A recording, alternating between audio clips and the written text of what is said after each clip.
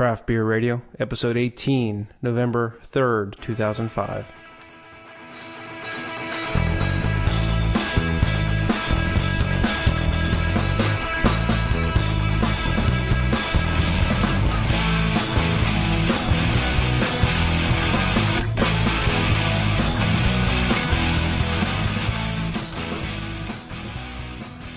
Welcome to Craft Beer Radio, the show for craft beer and the craft brewing industry. I'm Greg Weiss. And I'm Jeff Bear. This week, the first of two episodes on the American IPA, something that we're very happy to do because we're both hopheads. Welcome back, Greg. Thank you very much. Glad to be back. Glad to be free of all the little diseases and germs that may have accompanied me back from Japan. So fortunately, they're all gone. I'm happy they aren't terminal because I didn't want to find a new host for the show. Well, I didn't want to have to give you a new host, so I'm happy they're not terminal too. We should, I guess, start with business. Yep, we got a lot of stuff since we've had so long off. We got news, we got emails, we got all kinds of stuff. So it's going to be a busy show. Sounds good. We are happy to announce that there is a new way that you can support Craft Beer Radio. This is through our affiliate partnership with sudsgear.com. Sudsgear.com sells beer merchandise, and they have a nice selection of swag from microbreweries such as Stone, Alaskan, Yards, Hebrew, New Belgium, Full Sail, Rogue, and others. For every purchase our listeners make at sudsgear.com, they will give us 10% of all sales. And as a special deal, they will give you a 10% discount when you use our coupon code. This is a good way to support Craft Beer Radio and for you to get something in return. If you are like me, then you're going to buy beer swag anyway. Why not buy it from sudsgear.com and help support your favorite beer tasting podcast? To make sure that your order counts for us and that you get your 10% discount, be sure to use the coupon code CBR when placing your order. Get a starving podcaster a new microphone and buy a shirt from sudsgear.com. There are several ways you can leave us feedback. You can email us at beer@craftbeerradio.com. You can call the beer line at 202-206-BEER. Vote for us on Podcast Alley and leave a comment. And you can also send us audio comments via email. We are looking to get some business cards made up for Craft Beer Radio. I thought I would mention it here and see if any of our listeners had some good connections to get us some business cards at a good price. If you do, send us an email. It'd be appreciated. For those of you subscribed to the extras, last week you noticed was the first time. Last show was when we split the pre-show and the post-show up because people like listening to the pre-show before the main show. There was about 30 or 40 less downloads of the pre-show than the post-show because the post-show was the newest one on the feed. Mm-hmm. So if you didn't get both, email us and let us know what podcast aggregator you're using. I know that I had iTunes and I downloaded, it downloaded only the latest one, only downloaded the post show, not the pre-show. Oh, really? See, you would think it would download the ones that, if you've been subscribed previously, it would download all the new ones. If you're a new subscriber, you would only get the last one. That's how it should work. Right. But someone's stuff, like 40 people's stuff, only got the most recent one. But that could be like, for instance, I have, and this is gonna, it will make it sound like we're cheating a little bit on the numbers, but at home I have iTunes set to download, and at work I have iTunes set to download, and maybe I download it, once, and it automatically downloads, but I don't actually download at both places. So just let us know if you're not getting both shows, and maybe we'll weigh the options and see if it's worth keeping them as 2 or 1. All right. That's it for news or business this week. Yeah, that's not it for news. But first, we're going to go on to emails. Lots of emails over the 3 weeks. We always love getting them, so please keep sending them. Yep. Rick wrote in, confusion as to whether alt beers are ales or lagers is understandable because there are 2 alt beer styles officially. That's kind of interesting. Under the BJCP guidelines, there is 7A, the North German alt beer. It's made with lager yeast. 7C is the Dusseldorf alt beer, and it's made with ale yeast. Now, it tastes more like an ale, the one we had, so you tend to think of it as sort of being an ale, but I guess it's interesting. Right. It reminds me of something that on the interview for the Otaro Brewery, I talked to Brian Dishman about, and he stated that not all Hefeweizens, in fact, that a German brewer would tell you that a Hefeweizen is a lager and not an ale. He gave a lot of reasoning behind it, and we're kind of confused as to it because we always thought of Hefeweizens as ales. Yeah, everything I can find says that the Hefeweizen is an ale yeast. Now, I can understand if they do a lagering process on the Hefeweizen, where after it's fermented, it's crashed down and stored at a cold and lagered at a cold temperature. But he mentioned specifically in the interview that he uses a lager yeast, which was confusing for me. So we'll need to get some... Listen to the interview when we put it up and let us know if you have an answer. I mean, he is a very accomplished brewer. He studied for 5 years in Germany and had a brewmaster certificate and graduated, the whole 9 yards. So he knows what he's talking about. Right. I'm not saying he doesn't. Just we need a clarification. It's one of those things that it certainly wowed me when I heard it. Next email, Wes writes in. He's commenting on the Porter show. He really likes Burt Grant's Perfect Porter, a beer that I haven't had. No, neither have I. We can't get Burt Grant's here in Pennsylvania. Where are they from? Burt Grant's is in Washington, but apparently they're... Remember the last show we did the news where they're not brewing there anymore? They're going to be contract brewed by different breweries around the country. I think Wes is from Florida, and he can get it there, it sounded like. So maybe Pennsylvania's just unlucky. I was thinking with a name like Perfect Porter, you have a lot to live up to, don't you? It certainly, yes. So, I mean, if it's good, then that would certainly fit. Brian wrote in, he had a pretty good idea. We could do a cask ale show.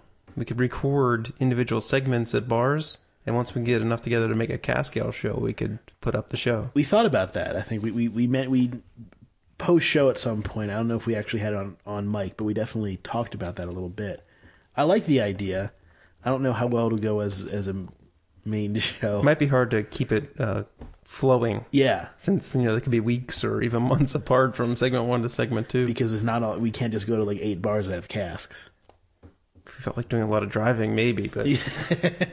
Heath adds that he went to the Beer Advocate Boston Beer Company tour with Jim Cook in July, and he tried... We mentioned on a previous show that they were testing 2 new beers, a Pilsner and a Brown Ale. And he tried both of them, and he says that he would cast his vote for the Pilsner as opposed to the Brown Ale. He thought it was better. I think I mentioned on the show that I would rather see a Brown Ale because I'd like to see more Brown Ales out there. I mean, Pilsner is certainly great. I love Pilsners, but I'd like to see more Brown Ales out there. But he said the Pilsner is better to his taste. So, Christopher from Wayne, New Jersey wrote in. He has a question why some breweries, mostly the larger ones, require you to put in your date of birth to prove whether you're 18 or 21 to get to the website. Mm-hmm. He wants to know if there was a law or if they were just CYA. And, I think it's CYA. Yeah, it's CYA. I think it's a rather transparent attempt by the big brewers to stave off litigation, preventing them from putting their sites online. But I don't think it's going to happen anymore. I think it's just sort of, at this point, it was early. It was early when they started doing that. When they first started putting beer stuff online, they didn't want to have litigators say, oh, kids can get beer stuff online. Nowadays, you can get far worse stuff online, so I think people really aren't concerned, but it's just sort of a remnant.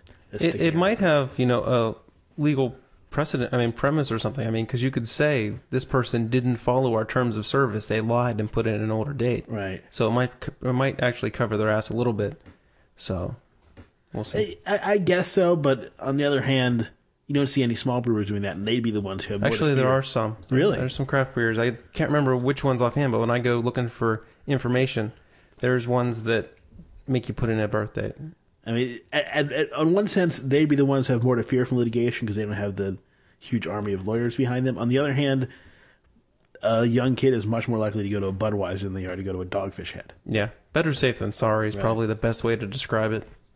Ben from Ithaca, New York, keeps complaining. He says that we keep complaining that the restaurant business doesn't understand the benefit of pairing beer with food, but Cornell University is hot on the case with the help of Anheuser-Busch, our favorite.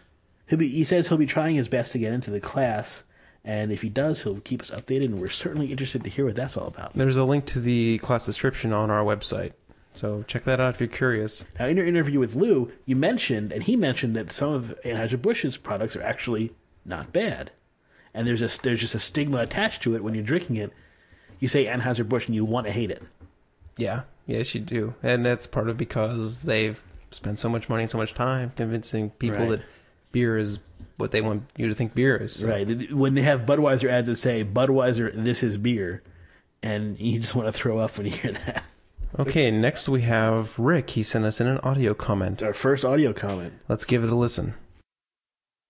Hey Jeff, hey Greg, my name is Rick Sellers. Hey Greg, welcome back from your trip to the southern part of the world. Hope all was well, and I trust you had a great time and had some great experiences. I'm out here in California, grew up in Oregon, and I love your show. I listen to it every time it's out. And in fact, I've listened to several episodes more than once, taking notes and just trying to sample the beers as you taste them. I did have an idea. If you know what beers you're going to try in advance, maybe you could put those on your website or even mention them in your show for your, say like in the next show, we'll be sampling this or sampling that.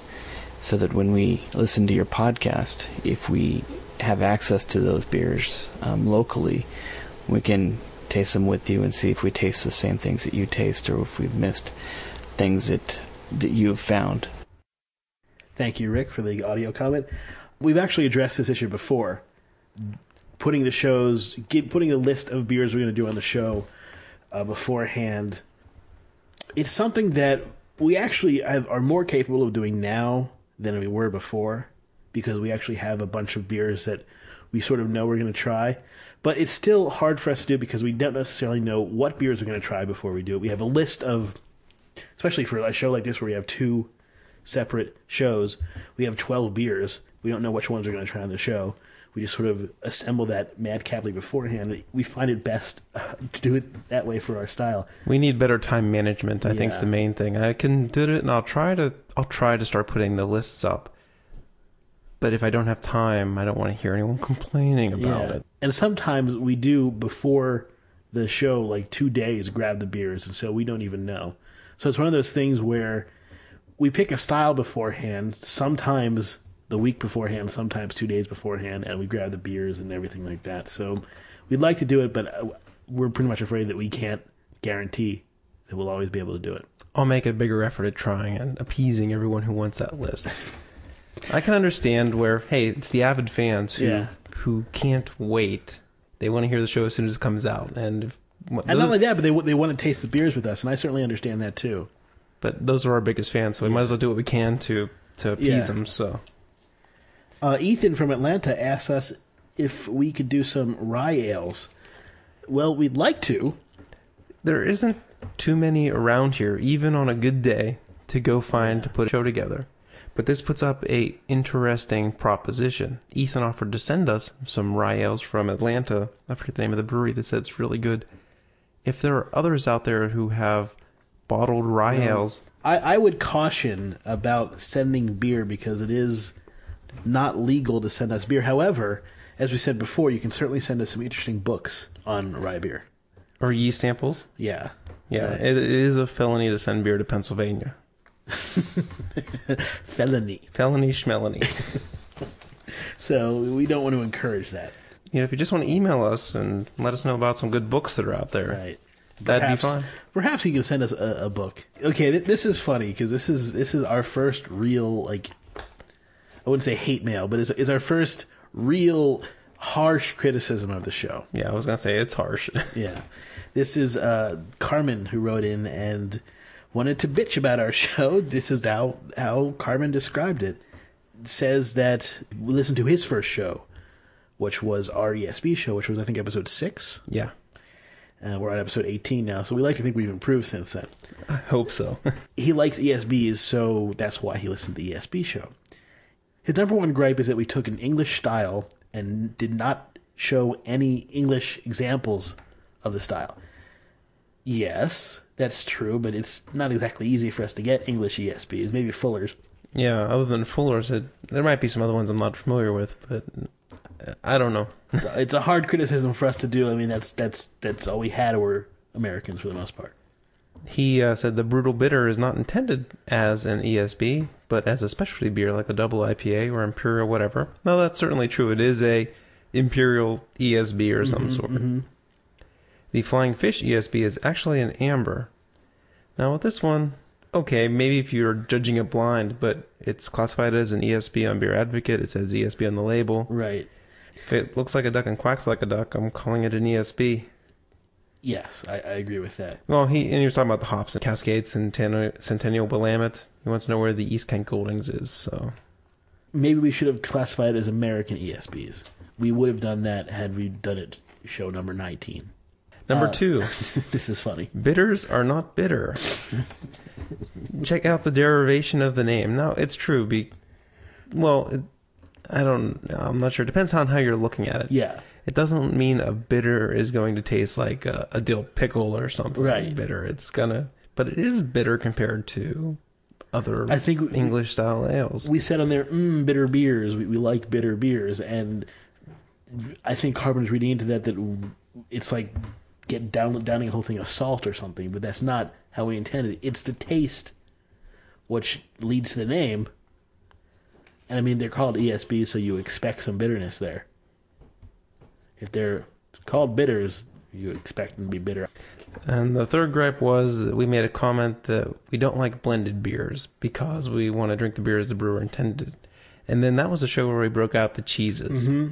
We also talk about having beer with food. That was the reason why we broke out the cheese, because we wanted to impress that you can really accent or in a sense change the beer, but not necessarily away from the way a brewer intended, because they're drinks. And drinks are meant to be supplemented also with food at times. Taking something and adding a different flavor to it and keeping it as a drink, I think, is to me where it gets bad. But drinking a beer with food is not necessarily bad, because you're just sort of supplementing the whole activity. That's the way I look at it. But then again, the cheese thing didn't work out very well for the show either. It's true. It didn't work out quite the way we intended it, but we had a good time at any rate. It certainly was tasty. It did make for good radio. I did ask Carmen to listen to some of the newer shows, and hopefully they're more enjoyed than the ESB show. I'm anxiously awaiting to see what Carmen say. What Carmen will say. Well, we can only hope. Thank you, Carmen. Notice we keep saying Carmen because we're not sure if Carmen was a guy or a girl. I really think it's a guy. It's written like a guy, and then you just salted the female Carmen if it was. If it is the female Carmen, then I apologize. On to news. So we got a whole bunch of news, and some of this news is kind of old now, so hopefully it's still news to you. Okay. Well, this one's from October 13th, that there was an internal audit at the Great American Beer Festival, and they announced that instead of Sierra Nevada winning their mid-sized brewing company of the year, the award goes to New Glarus Brewing Company. It was like the fourth tiebreaker or something, so they won by like one little tiebreaker 4 levels down. So that's congratulations, New Glarus. Yes, congratulations. They are a Wisconsin brewery that we actually have another news report about right under this one, which is that they, perhaps off the heels of winning the mid-sized brewery gold medal, they are going to boost capacity. They are going to triple it, as a matter of fact. But they are not expanding distribution. They're expanding capacity just to meet the demand in Wisconsin. That sucks, because we really want to try some. Well, we're going to have to go on a road trip. Craft Beer Radio road trip. Their current capacity is 44,000 barrels, and they want to expand to 120,000 barrels. A big jump. Yes. The next news item is from Coors, and this isn't Macromuck. No. They're actually doing something interesting. What they're doing is they're entering a partnership with American Company of Aurora, but they're turning their spilled beer into ethanol. Which is a gas additive. Right. So they're going to make a revenue stream out of their used beer. It's kind of a renewable energy type thing. I mean, it's basically a revenue stream. It's not necessarily renewable energy. It's not a huge amount of ethanol. 1.5 million gallons a year of ethanol, which is not a crazy huge amount, but it's certainly enough to give them some money. It's a clever idea because they have all this runoff. It's crazy they spill 1.5 million gallons of beer a year. Well, if I was in charge, I'd spill more than that. And the last news item for this week, the hoppier, the healthier? I'm sorry, I did read this, and this strikes me as one of those scientists run amok type things that I do not believe, but go on. Okay, apparently a compound that's in hoppy beers is good for you. Xanthohumol is the compound, and apparently it is one of the more significant compounds in cancer chemoprevention. So you're having chemotherapy every time you drink hoppy beer. Hoppy beer. And it's quite fitting for this show. Hope my hair doesn't fall out. That's interesting. I mean, but they have to really analyze how that works, how that gets into beer, how it really enters into your body, it does do cancer prevention. Right. You can't just say, oh, this compound is in beer, therefore it prevents cancer. Right, because other compounds could be more cancer-causing than that is cancer-preventing. So that's the deal with that one. On to Macro Muck. our favorite. This is a good one. This is a marketing department with their heads up their butts. Bud Pong. Now, have you heard of Bud Pong? I've heard of beer pong. I heard of Bud Pong when I read this article. Right. So, beer pong. It's a college drinking game where you throw the ping pong bottle at the cups and you make the team drink. And Right. I've actually only played it once, and I don't even remember the rules that I thoroughly. believe I haven't played in a long time, but I believe if you get you're on one side of the ping pong table and there's beers on the other side, and you bounce the ping pong and try to get it into a cup, and if it gets into the cup, then they have to drown down that beer. Right. And so then the less cups, the harder it is. And yeah. okay. And So, Budweiser thought, hey, let's have Bud Pong, national tournament held at bars. But because we don't want to promote irresponsible drinking, we're going to have it with water. water. So, they were surprised to find out that these tournaments were being held with beer instead of water. Beer. Surprised. Shock and horror. Surprised. So, they abruptly canceled the promotion. That's just stupid. I mean, first of all, you're doing a beer pong tournament. You do beer pong. You don't bounce things into water. The whole idea of it is to get as drunk as possible. You can't, Not Bud Pong, though, apparently. you can't take. That's like taking a drinking game. You know, one of those drinking games you have for TV shows or something, and substituting it with Cheetos. I'm just fat and Yeah. tired. The whole point is to get as drunk as possible. We're not endorsing these games, but if you're going to take a game like that, I wonder if they had, you know what they should have had? They should have had congressional hearings from the National Bud Pong Association about players using controlled substances for Bud Pong. you know, Congress is so messed up these days, I don't even want anything else in there. All right. So that's it for Macromuck. That's macro muck for this one. Okay. The return of What Beer Am I? What beer am I? Yeah, we're not doing any of the crazy ones since the big feedback loop a couple shows ago. That was no fun. Do you want... Maybe I'll do it this time. Okay. Something different. Yes. What beer am I, everybody? I am 13% alcohol by volume. Ooh, it's a big one. That's a lot of You alcohol. got some biggins. I have 200 IBUs. IBU say what? Bitter. Wow. Yeah, 200 of them. Try this one. I am dry hopped for 26 days. 26 days, mind you, with 10 varieties of hops. Yikes. Now, that's interesting. There was a thread on Beer Advocate last week. Mm-hmm. And apparently the consensus is you really can't taste anything over 100 IBUs. Really? It's marketing past there. Well, this is some 100 IBUs worth of marketing. Apparently. And someone was talking about a 300 IBU beer, but they didn't really mention it by name, so I don't know what the heck that is. So, I don't know. You know what that reminds me of? They did an Onion article about the shavers, you know, the Mach 3 or something like that. And they had one that was... When Schick came out with a 4-blade one, and the Onion had an editorial that was... F it. It's like the guy from Gillette. F it. I'm going to do 5 blades. A year later, Gillette comes out with a 5-bladed razor. So it was life imitating the Onion. But that's sort of that reminded me of. Okay. Anyway, on to the American IPA, which is our beer of the week. Oh, you know what? For What Beer Am I? If you have a guess, you can email us beer@craftbeerradio.com. Beer@craftbeerradio.com. On to American IPAs. On to American IPAs. These are fun beers. They're hoppy. They're really tasty. Okay, Delicious. so right now we have the style sheet for it. This is from the BJCP guides. The aroma should be prominent to intense hop with a citrusy floral perfume-like resinous, piney, and or fruity character derived from American hops. Sounds delicious, doesn't Yeah, it? it does. Many versions are dry hopped and can have additional grassy aroma, although it's not required. Clean malty sweetness may be found in the background, but it should be at a lower level than the English examples.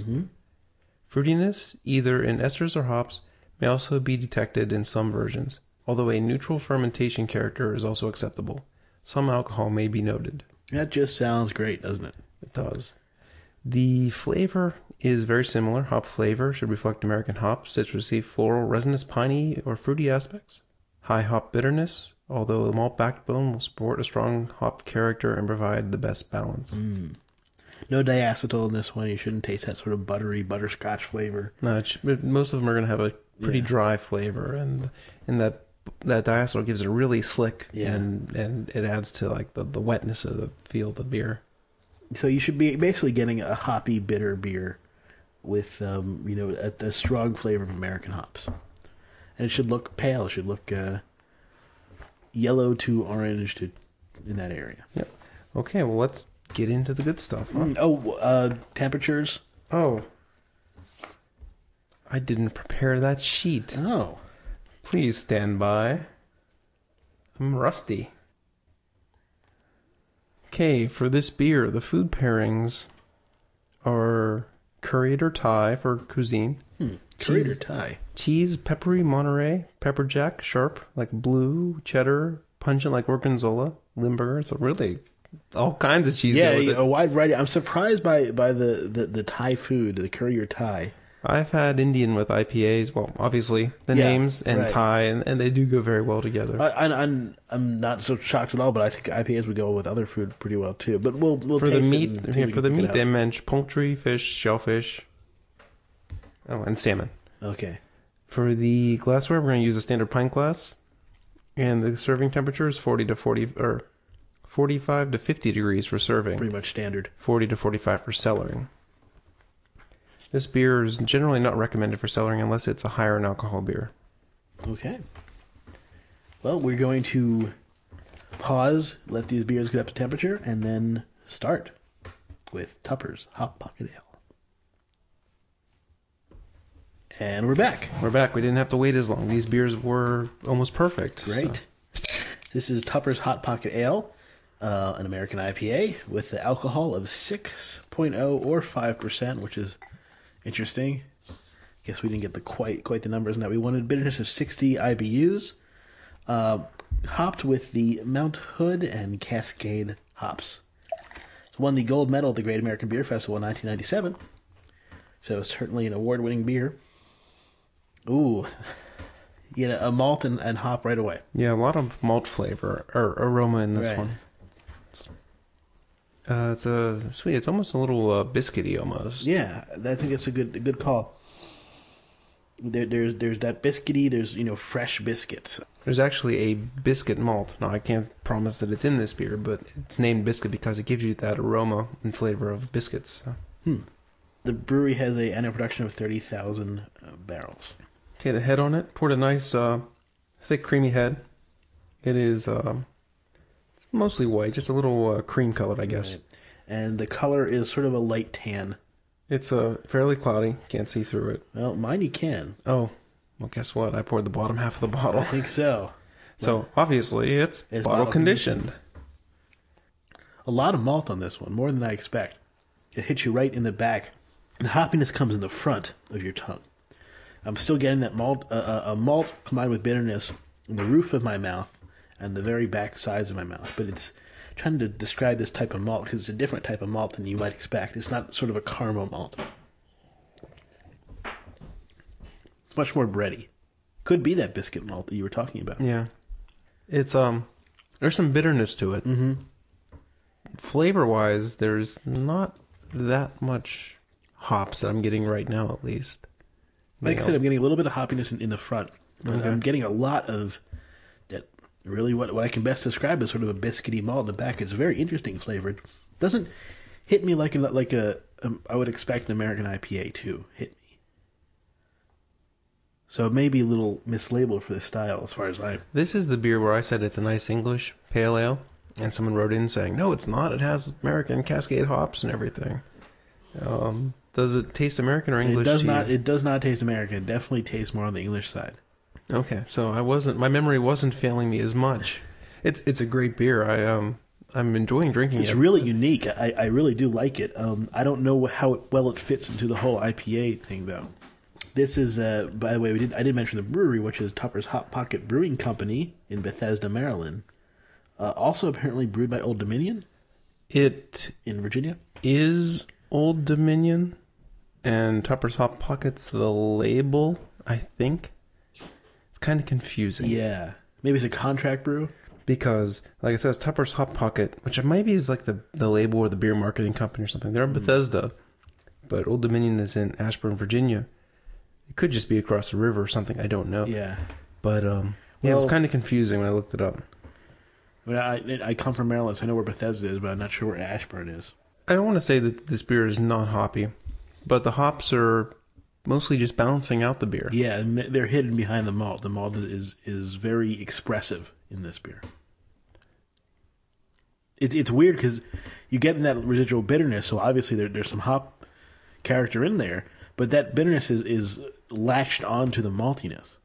Yeah, and like at the hop flavor that I'm getting, it's just enough to balance the beer out. It's not a head like an IPA, like the style guide that we just read. The hop should be in the foreground on a lot of these. I just want to make sure that that it's not good in there, and I'm just expecting too much. That's what I'm trying to think now. I'm trying to analyze this and make sure I'm not expecting too much. Because we're used to hoppy. Right, we're used to overblown American IPAs. Right. And I'm trying to look at this one objectively. Again, we like the beer, but we're just trying to compare it style-wise. Yeah, I'm trying to look at it objectively and make sure I'm just not missing an assertive but yet subtle hop character that spoiled Americans are missing type thing. Well, this Mount Hood hop, never heard of. I've heard of it. I've never really had it isolated to taste or smell or anything. I definitely can't really taste the Cascade on here. Maybe a slight bit in the front of my tongue, like I said, but it's not well... because Cascades are great, fruity, citrusy. Don't really get a lot of that. I'm getting a little bit more hop flavor now. Now the beer's nearly gone and it's warmer. And it's a little bit of a floral citrus flavor. It just took a long time before I could start tasting it. Not my last sip, but the last sip that I took, it did have a fair hoppy flavor to it, and not as much malt. I'd say the malt is actually evolving to a little more chocolatey. It almost tastes like a Nestle's Crunch. Maybe it took all that to get my tongue warmed up, but those last two sips of that beer, I definitely saw some more hoppiness to it, and dare I say, it does taste American to me now. So I don't know what the first half of that beer was telling my tongue, but it did seem to come around. It's interesting. Yeah, it is interesting because it did evolve. Very good. I like this one a lot. This is one I would not be against having another one or two. Too bad I only have one of them. Unfortunately. We'll move on to one that we are very familiar with because it's a local Pennsylvania brewery. Victory Brewing Company's Hop Devil. Downingtown, Pennsylvania. Now, it's called Hop Devil not because, it's got so much hops as a devil, but because the Hop Devil is actually a mythical creature that protects hops fields. This is a 6.7% alcohol, American IPA. Hops are American whole flowers of what? I don't know. It didn't say. I'm sure it's going to be Cascade or Centennial. It'll probably be pretty obvious when we drink it. The interesting thing about Victory Brewing Company is they use all whole hops for everything, from what I was told. No pellets. Bittering, no pellets. So they like the character of the fresh hops. It costs more and takes up a lot more space in the warehouse to have these bales of whole hops, but that's what they use. 8,000 barrels, Downingtown, PA. Website of Victory Beer. They have won awards. This is Domestic Beer of the Year in Malt Advocate Magazine, 1999, and championed the American beer in the Great British Beer Festival, 2002. Okay, this is a or a filtered beer. Mm-hmm. It is relatively clear. It's dark. It's almost a brown color. Almost, yeah. Like a dark iced tea. Yeah. The head is the same cream color. It's the same consistency of all these beers, like a creamy head.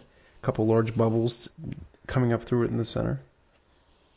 And mostly smelling just sort of malt and not really getting much hoppy aroma, although a little starting to leak through now as I swirl around a bit. Yeah, I can definitely smell it now. As I swirled around, and those hops definitely smells like Cascade. Something is coming through big time. Okay, the big difference on this beer from the other one. Oh, yeah. Lots of hop flavor. Mm-hmm. Almost a peppery taste along with it. Yeah, a little bit. That's, it's been a while since I've had this beer, but that's not how I remember it. I'm trying to figure out if there's enough flavor in this one or not. Tastes like it might be a little bit oxidized. Yeah, it has a little bit of cardboardy feel to it. A little bit. I checked the date on this bottle, and it seemed like it should have been okay. It was in a dark cooler at Marioni's Pleasure Bar, so I thought it would be okay. But you never know. But it is a little bit oxidized. The process it took there, but it's still good. I mean, you can still taste the bitterness. You can still taste that upfront hoppiness. The aftertaste in it isn't normally. It's just a nice clean bitterness that hangs in your mouth. There's a little bit of that oxidation hanging around too, though. The aftertaste isn't as good. Fortunately, we can recall this from memory that we know that this beer is a little bit better than this usually. Hits you with some strong hops right away. Fades out bitterness on the back of your tongue. Maltiness is not huge, but it's there. Getting some citrusy flavors up front in like the front of your mouth. It's coming back with a little bit of maltiness and bitterness, and the bitterness, like you said, hangs around the back of your tongue, roof of your mouth, and leaves the front of your mouth mostly dry. The mouthfeel it's got sort of a fuller mouthfeel and medium to heavy carbonation. It also has sort of almost a creamy taste to it because of the fullness of the mouthfeel. Actually, that sip tasted better. It's has a lot of bitter aftertaste, that's for sure. Flavor-wise, there's some hops there, but it's not as much as I recall. And maybe that's fond memories. Maybe this beer isn't perfect. So. I've always noticed that it doesn't really have, even though it's called Hop Devil and it has hop in the name, it doesn't have the kind of upfront hit you in the face with hops character that some other IPAs do. Okay, they're there, you notice them, but they're balanced, much more balanced with the malt than other examples of this style. Okay, I would say this is not an aggressive IPA, whereas the next one probably is. I remember the first time I had this beer. It was when I was just getting into craft beer. And it was actually the same anecdote I told last week. The 6-pack where I got the Sierra Nevada Porter. I got this beer too. It was at the time I really wasn't sure what hops tasted like. I'm like, oh, Hop Devil. That's gotta smack you in the head with hops. So I ordered it and took it home. And from that point on, I was much less curious on what hops tasted like. I was able to know at the point. So. But still, I mean, this, like we say, this is not just hops you're presented with. You're getting malt, you're getting some extra, I would almost say phenolic flavors in there, but I don't know how much the yeast is adding to that. I think you're getting the spiciness from the hops, not really from the yeast here. The yeast are giving it some of the fruity ale flavors, but you're not going to get much phenols from this kind of yeast. It's probably a Victory House yeast, but it's a derivative of an American ale type. Well, I mean, it's off a little bit, but I don't think it's off that much. It's certainly drinkable. It's a good beer. Actually, the more I drank it, maybe my tongue's getting a little pounded down with hops and IBUs and alpha acids. At the end, it didn't taste as bad as the first couple sips. Maybe the stuff I don't know. You poured it, so. Yeah, it's filtered, so it's not like I had more sediment or less sediment or something, and that adding or distracting from the flavor. It turned around, and I think, like you said, that the assertive flavors came out and they masked some of the oxidation. You know what? I think we should let's take a couple minutes here and cleanse our palates. Okay. Because I got a lot of bitterness on my tongue, and it's going to mess up the next beer. Okay, we're back. That helped a lot. 2 crackers and a couple drinks of water cleaned off our tongues. Thanks, Tom, for suggesting that. I don't know if I would have thought of it on my own. Definitely a good idea if you're tasting a bunch of different beers. Have a little something to cleanse the palate in between. Especially a beer like this where it's really going to stay on your tongue. Yeah, if we wouldn't have rinsed that Hop Devil off, I think we would have tasted it for at least 15 minutes. This is the Stone IPA, and regular listeners know how I feel about Stone. And how Jeff feels about it, too. This is an American IPA, like all the beers, of course. It's a 6.9% alcohol by volume, a bitterness of 77 IBUs. From the Stone Brewing Company in San Marcos, California. With an annual production of 17,000 barrels. For listeners who don't remember or may be new, why don't you explain what you meant by how you feel about Stone? Yes. I'm not a fan of aggressive beers. I come out right and say it. I feel that aggressive beers try too hard. Particularly Stone, I think, is guilty of this, that they throw as much flavor at you as they possibly can, and don't try to mute it at all, and just sort of say, take it or leave it, almost like shoving something unmentionable in your face. Okay. And, you know, I get it. I get the whole arrogance thing. It's funny, but it's not for me. And the beers, I think, are better when they're... Well, I feel they're better when they're more crafted than Stone. Oh, it makes sense. I think their 8th anniversary, that Lee's Mild, Supercharged, whatever it was, I think that was a pretty good crafted beer. This year's, the 9th anniversary, is something like an Imperial Wheat. I haven't yet had it yet. My next door neighbor, Bob, has had it, and he said it was okay. It was interesting, but I'm definitely have to get my hands on it to see what that stuff's like. Check out the aroma on this beer. Ooh, it's very grassy. Very full hoppy. I mean, you can smell a lot of this house. It's a very grassy aroma. It's powerful. I'm pretty sure that's the Cascade hops. Very and dry hopped craziness, because that's what you're getting from this. Maybe you should explain what dry hopping is. Dry hopping is when a brewer, after the beer is done fermenting, all the physical activity is done, the yeast starts to settle out. They'll add more hops to the beer, and it doesn't add bitterness, because you need to do the boil to do the bitterness. It doesn't add much flavor, maybe some, but what it does add is the aroma to the beer. Mostly, that's the majority of what you get from dry hopping. And this beer is a prime example, because you take a whiff and you just smell this citrusy, grassy aroma just coming out of this beer. Yeah, that's all you smell. It dominates every other smell in there. You just get this. Yeah, there is no malt aroma in this beer at all. It smells pretty darn good. The appearance on this beer, light orange. Right. Very clear. The head is large and fluffy on it. Poured the bottle just about normal. I saw I was getting a big head, so I poured a lighter, and it still maintained a large head on it. And the head is still staying. It's about 2 fingers worth. I even stuck my nose in it, and the nose oils haven't made the head disappear, so... By accident, of course. You definitely taste that sort of grassy hoppiness. There's almost a sugariness to the malt that's there. Yeah, with these beers, the malt backbone combined with the juicy, fruity hop flavors give you this big, juicy flavor. A sweet, juicy flavor, and you definitely get that with this. That's a great way of describing it, because it almost tastes like juicy fruit.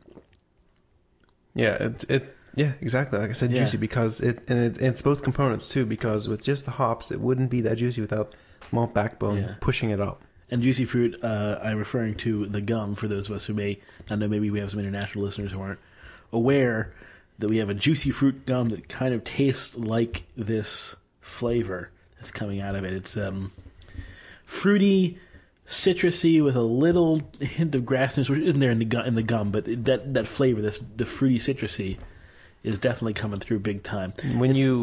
I'm sorry, I don't mean to interrupt. When you first take the sip, you taste the hops. It tastes like sucking on a fresh hop almost. Yeah. I mean, the front edge of your tongue is covered with hops. As it comes back over your tongue, the middle to the back part is where you pick up the malt, the juiciness on it. And you get the big full mouthfeel on this beer. I just noticed that you get really hops at the beginning. Then as it rolls back, it's the juiciness from it. And the aftertaste, there's bitterness there, but it's not as bitter as the last beer. Yeah. You don't have as much lingering bitterness as you did with the Hop Devil. But you have a lingering hop flavor in the middle of your tongue that's really strong. And there's a little bit of bitterness or wetness that hits the top of your mouth almost around your molars, it seems like. Yeah, there's that hop flavor with combined with a little bitterness that just sort of sticks there right in the middle of my tongue. This is, I have to say, my favorite Stone beer. I actually am enjoying this a lot, because I love a strong, assertive hop flavor that doesn't knock you off the sides. Now, one thing I'd like to try, I've never compared them.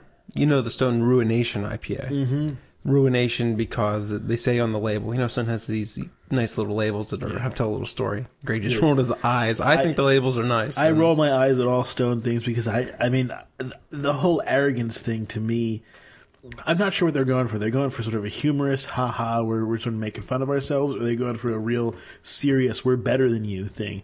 I don't know. I'm rolling my eyes because I kind of get the impression that they really do think we're better than you. Okay. But if it's the jokey ha-ha-ness, then that's kind of cool. The Ruination is named that way because after you drink it, it'll ruin your palate or your tongue for anything less hoppy than it is. It's really hoppy.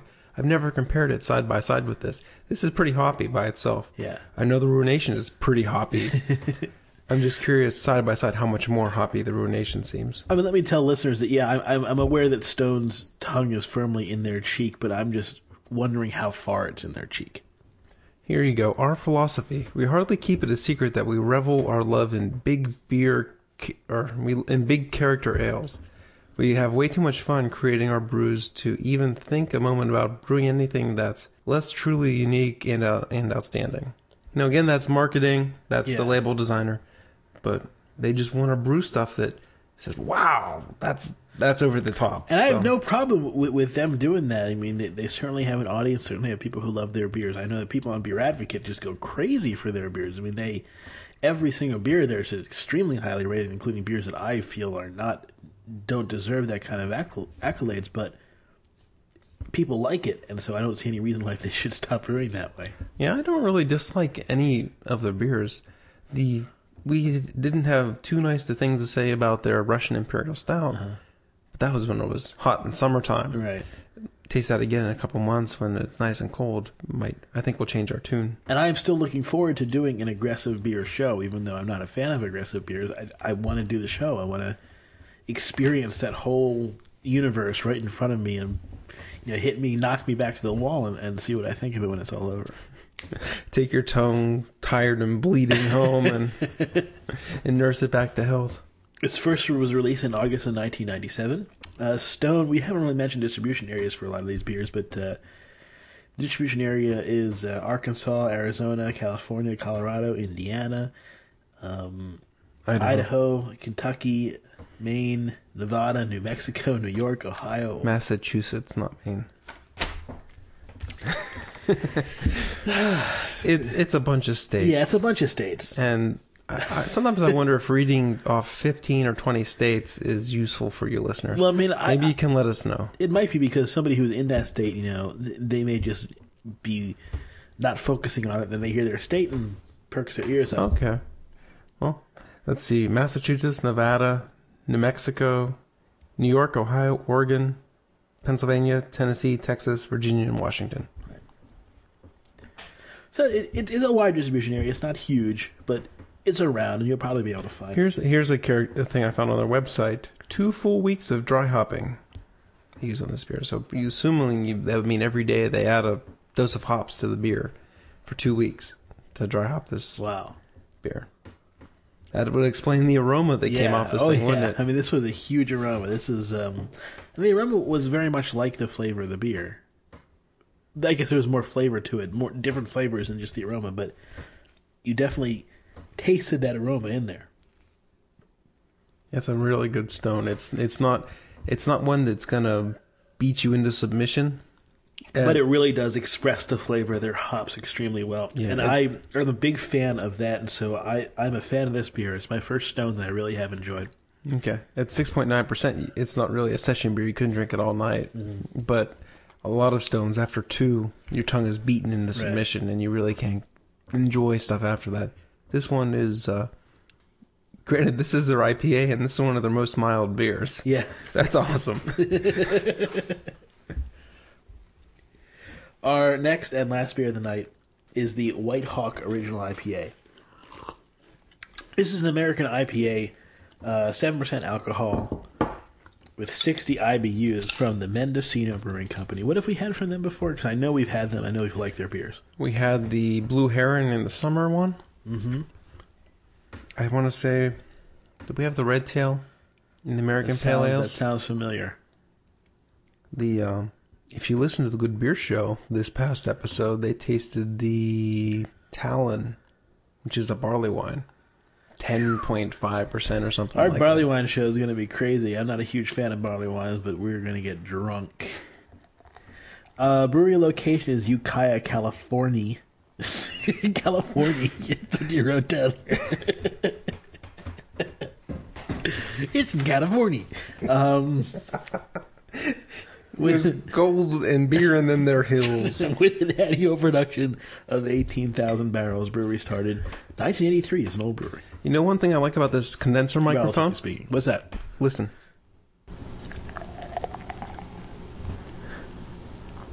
That's nice.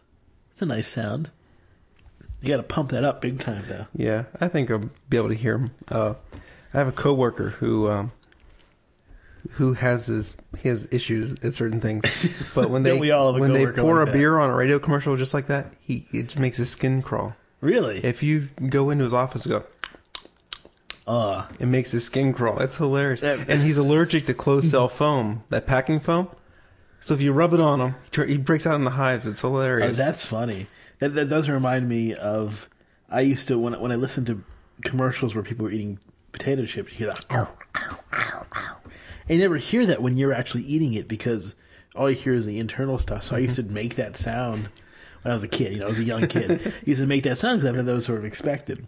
I was 8 years old when he had to do it. That's funny. Okay, the aroma on this one. There's a little bit of hops there. Mm-hmm. It's more of a balanced smell. Yeah. I mean, compared to that stone, everything's going to be more balanced. Right. What's going on? This is a house of noises today. Okay, it's gone, whatever it was. I don't even know where that noise came from. I think it might have been upstairs. I need a studio. We need a craft beer radio studio. Get some soundproof walls. What do you think Heather would say if I start hanging like egg cartons and foam up on the walls? They could do it around here. I don't think it. Do it in the kitchen. I don't know. Yeah, the aroma is.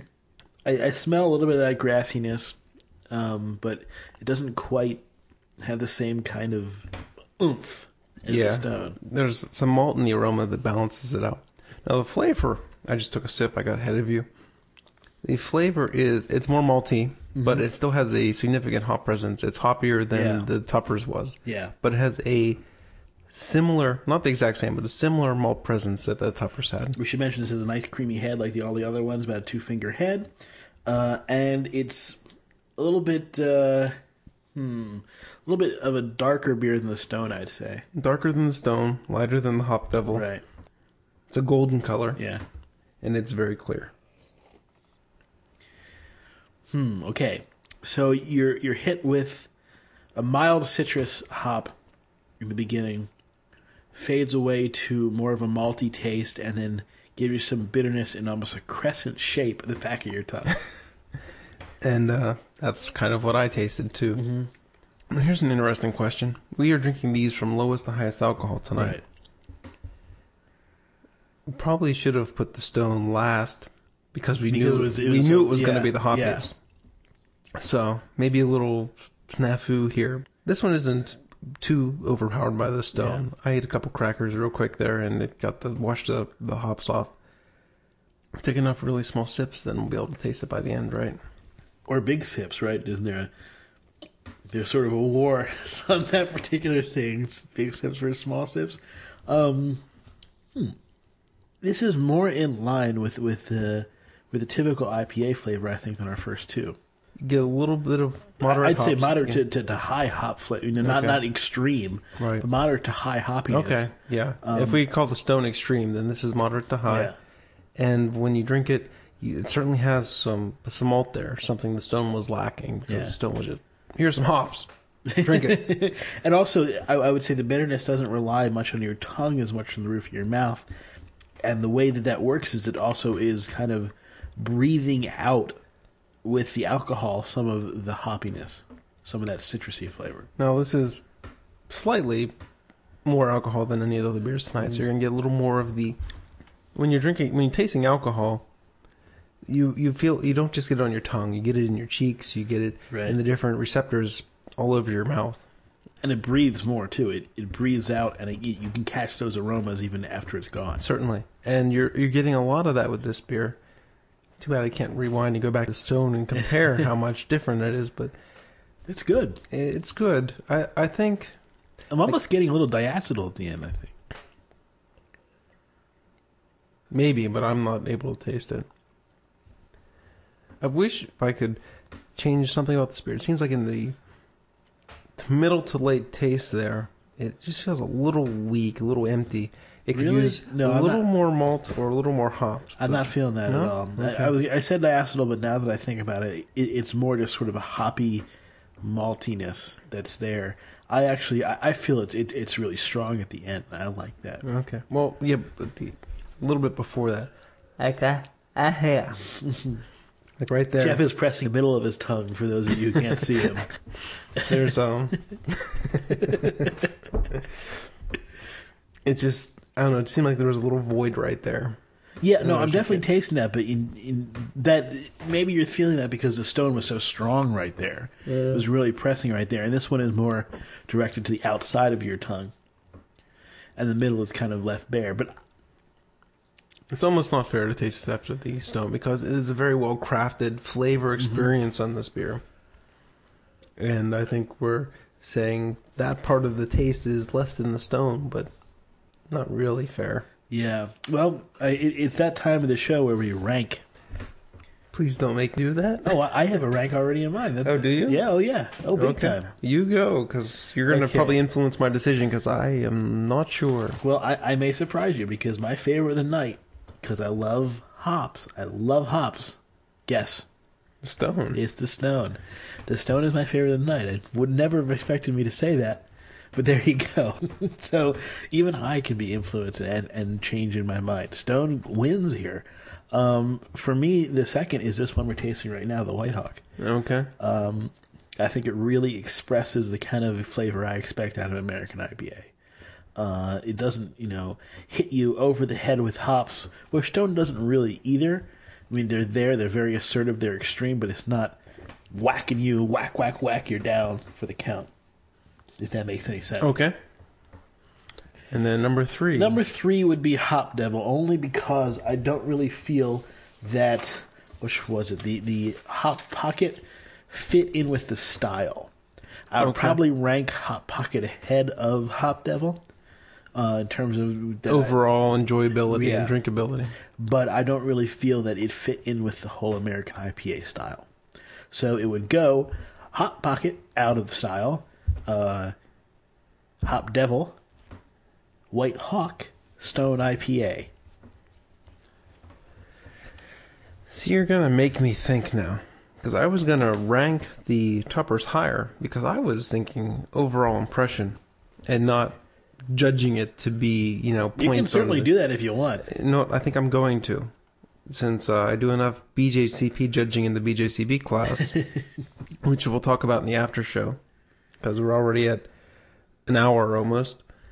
I liked the Tuppers as an overall beer. I thought it was malt, had a nice malt to it. It didn't taste American till the very end, but I liked the flavor the whole way through. The very end did kind of taste more American, didn't it? Yes, to me it did. I may have to throw it in front of the Hop Devil then. See, I'm going to have to rank the Hop Devil last because this bottle did not taste very good to me. Hop Devil's a great beer. Don't pass it up if you've never had it and you see it. But tonight, it's going to be last.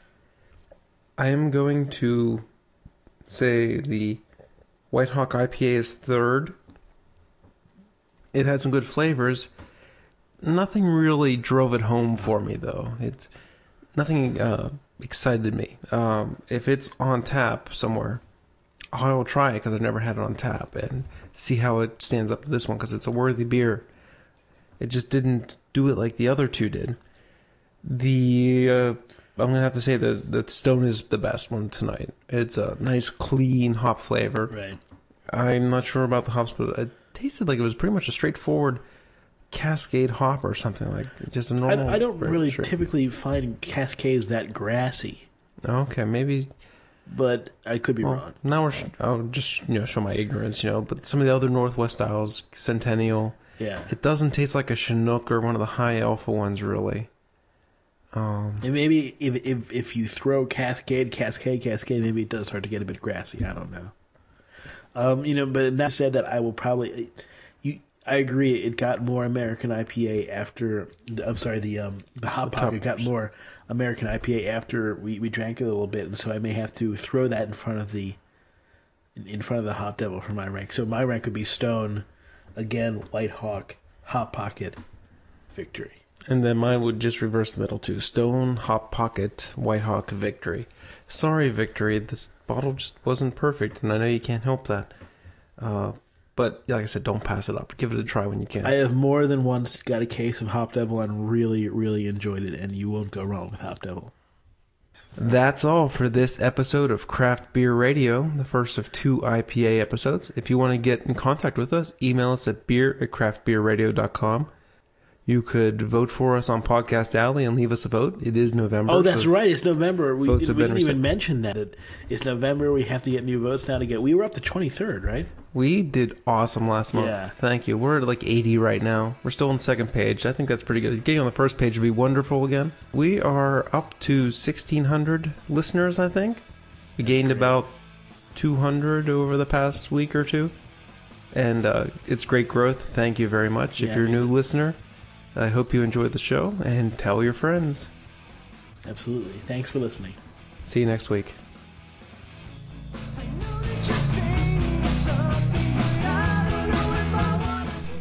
That's all for Craft Beer Radio. If you have any questions or comments, email us at beer@craftbeerradio.com. And feel free to send us an audio comment in MP3. Our intro and closing music is Lameface by Feeble Wiener. You can find a link to Feeble Wiener on our website. Craft Beer Radio is released under the Creative Commons license. Check out craftbeerradio.com for more information.